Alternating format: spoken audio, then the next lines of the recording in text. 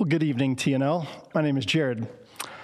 About a year and a half ago, I realized that I was old. Now, I get that that is a very subjective and somewhat relevant statement to say, but I realized this because I have an 11-year-old daughter named Kenna.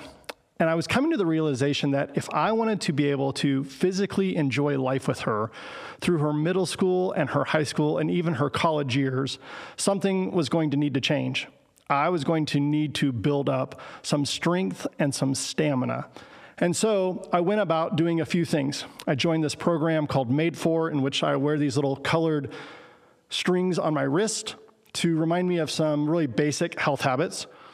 I started doing a walk every morning with a weighted backpack for a mile or two. And I'm encouraged to say that over the last year and a half, my overall health has increased. Now, the importance of this story is not that I got better because of this practice every day for the last year and a half. The important thing is that I get to enjoy life with my daughter, both now and for the years to come. I get to enjoy like spontaneous games of playing catch or going for a bike ride or going on a hike together. And I would say all in all, it's been really good for my heart. It's been good for my heart both physically and emotionally. So let me let you in on a little bit of a secret that's actually not a secret at all. I love structure. So the idea of like beginning daily practices was really kind of in my wheelhouse. But my desire was not just to put more structure into my life. Actually, there was a desire to be able to grow into some spontaneity, to be able to enjoy life both now and in the years to come. And it's proved to be really timely for 2020, right? 2020 is this year in which most of our structure has just been laughed at, to be able to be a bit more spontaneous. And so that looked like changing our daddy-daughter trip from a trip to New York this summer to a trip in which we rented a Volkswagen bus and drove around Colorado. It looked like a fall break that we weren't really sure what to do, and so we just decided to pack a bag, and we drove and with no agenda or no destination and ended up in Aspen and had a great time. Spent the night, went on a hike, spent a little bit of money, and really enjoyed life together. So it's this relationship about structure and spontaneity that I want to talk for just a moment tonight about. As we close this series on generosity, I've reflected on financial generosity over the last couple of weeks. And the idea of this relationship between structured and spontaneous generosity is at the very heart of what I want to talk about. The message that's pretty simple that I've heard and that I want to share with you is this: that God knows that it's good for our hearts to give. God knows that it's good for our hearts to give, both in structured, rhythmic ways and spontaneous acts of financial generosity. They're good for our heart. So in the same way that daily exercise is good for me to be able to spontaneously play with my daughter, for years to come, a rhythm and a structure of financial generosity and giving will allow us to participate in those spontaneous acts that are memorable of generosity for years to come. See, the reason that God knows that it's good for our hearts to give is because God made us. God knows our hearts better than we do. He saw into this mystery of the overlap of our lives. There's the spiritual and the mental and the emotional and the physical, and all of these overlap in mysterious ways. And it's into that overlap that Jesus spoke. Jesus spoke about the financial habits of our heart and how they would shape the human heart, and they would shape the outcomes of who we become. Jesus was teaching in a context in which 90% of the people who were listening to him were like day-to-day existence. They weren't managing checkbooks and mortgages and paychecks, and yet Jesus spent a significant amount of time talking about money. Long before the overwhelming weight of credit card debt or online shopping, Jesus knew how financial habits would shape our hearts. One of the practices for 2020 that I took on was reading a different gospel each month. And so in the month of November, I ended up reading Luke for the third and final time this year. It's intriguing how prominent an economic lens is to the book of Luke. Luke writes more about Jesus' interactions with tax collectors than any other writer. Luke includes more parables about money than any other of the authors.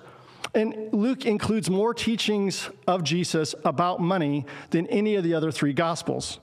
So it's in Luke 16 that Jesus speaks directly to the financial habits of our heart.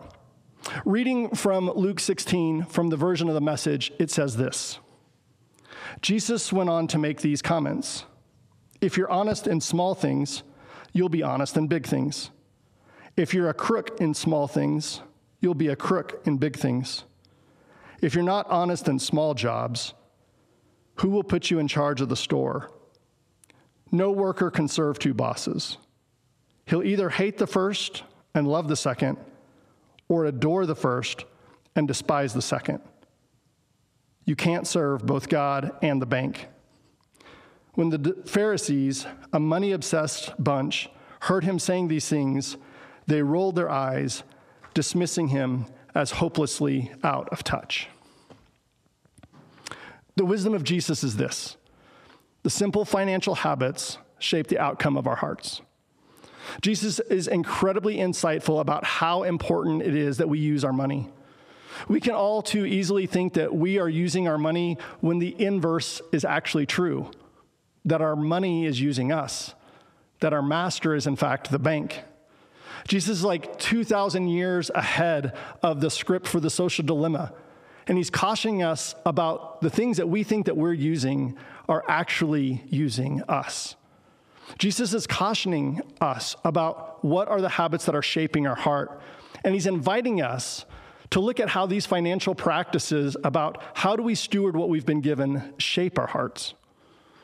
I think it's incredibly important to not miss that the religious leaders were the ones who were described as money-obsessed and money-focused. The teaching about Jesus, about money, consistently was about trying to reorient and reorder our hearts to live generous lives. Jesus consistently confronted those who were obsessed with giving, about the systems of giving, but really their hearts were full of greed. And unfortunately, it's still all too common that those who identify with faith have hearts that are ruled by the bank. There was a survey in 2016 about the average giving of those people who would identify as practicing Christians. The average gift of people who considered themselves practicing Christians was $1,500 a year. Now, about half of the people who identified as practicing Christians gave less than $500 a year, and about 15% of the people who filled out the survey and said, I am a practicing Christian, gave nothing. $1,500 a year was the average. $500 a year was about half the people who said that they were a practicing Christian, and about 15% gave nothing. Like, this is not how we show the world what our Father is like. Because, if you think about it, we spend more on cell phones or cable or maybe even coffee than that. So what are the practices financially that are shaping our hearts? One of the great points from Phil's talk last week was about the clarity that a budget can bring. A budget can provide a framework of freedom. A budget for either your time or your money can help you have clarity about where is your heart being moved. The wisdom of Jesus is to consider, what are the financial practices that are currently shaping my heart? Because Jesus is pretty clear, the trajectory is what you do with a little will impact the outcome of what you would do with a lot. So I've spent the last couple of weeks reflecting on my own heart and my own financial habits. I looked at the shape of both the structured and spontaneous giving that I participate in. And my guess is that one of these two you would more naturally lean to. Maybe it's structured and rhythmic giving, or maybe it's spontaneous acts of generosity. And I would offer both are important. They're both good for our hearts. They both help us cultivate lives of generosity. Both are important about stewarding all that we've been given from God. For me, it's been important to recognize that my practice of regular generosity or structured generosity isn't enough. In the same way that I want to be more than just disciplined to do things day by day, but to enjoy my life with my daughter, I want to enjoy and create this heart of a cheerful giver. And so I was excited that there's this mentoring group that I'm a part of that decided last week they were going to do something very spontaneous. We all decided that we would tip $100 on either takeout or a tab at a restaurant that we were at. The amazing thing is, we all know that people in the service industry right now could probably use a big tip. But what was really enjoyable was for us to all get back together and share the stories about how that generosity was shaping the trajectory of our hearts. I'd like to conclude with 2 practices for you to consider. That you would consider ending 2020 or maybe beginning 2021 by regularly financially supporting TNL or another organization that you think helps encourage people and inspires people to live whole and healthy lives. Or maybe if you already have a regular practice of financial giving, that you would look for opportunities to spontaneously give. Maybe give a year-end gift to TNL, another individual, or another organization. It's so important to not miss the point of the practice.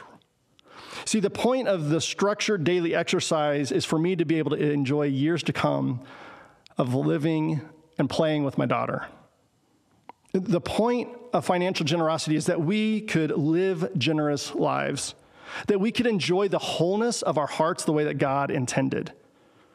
I think practicing both structured and spontaneous generosity cultivates this wholeness of heart that we all long for, but sometimes feels elusive, and we're not sure really what can we do to begin to move that way. God knows our hearts. God knows that it's good for our hearts to give. He knows our hearts because he made us, and he sees into this sacred overlap and this mystery of our life. Jesus' words are the wisdom that we need in this moment. Giving is good for our hearts. Would you pray with me? Father, thank you for knowing our hearts better than we do. We had asked that in this season that we would respond to you and to the invitation to give generously. Maybe that looks like beginning to create some structure, or maybe that looks like to lean into some spontaneity. But ultimately, God, we want to receive everything that you've given to us as a gift, and we want to be generous in responding and showing the world what you're like. I pray this in the name of the Father, Son, and Spirit. Amen.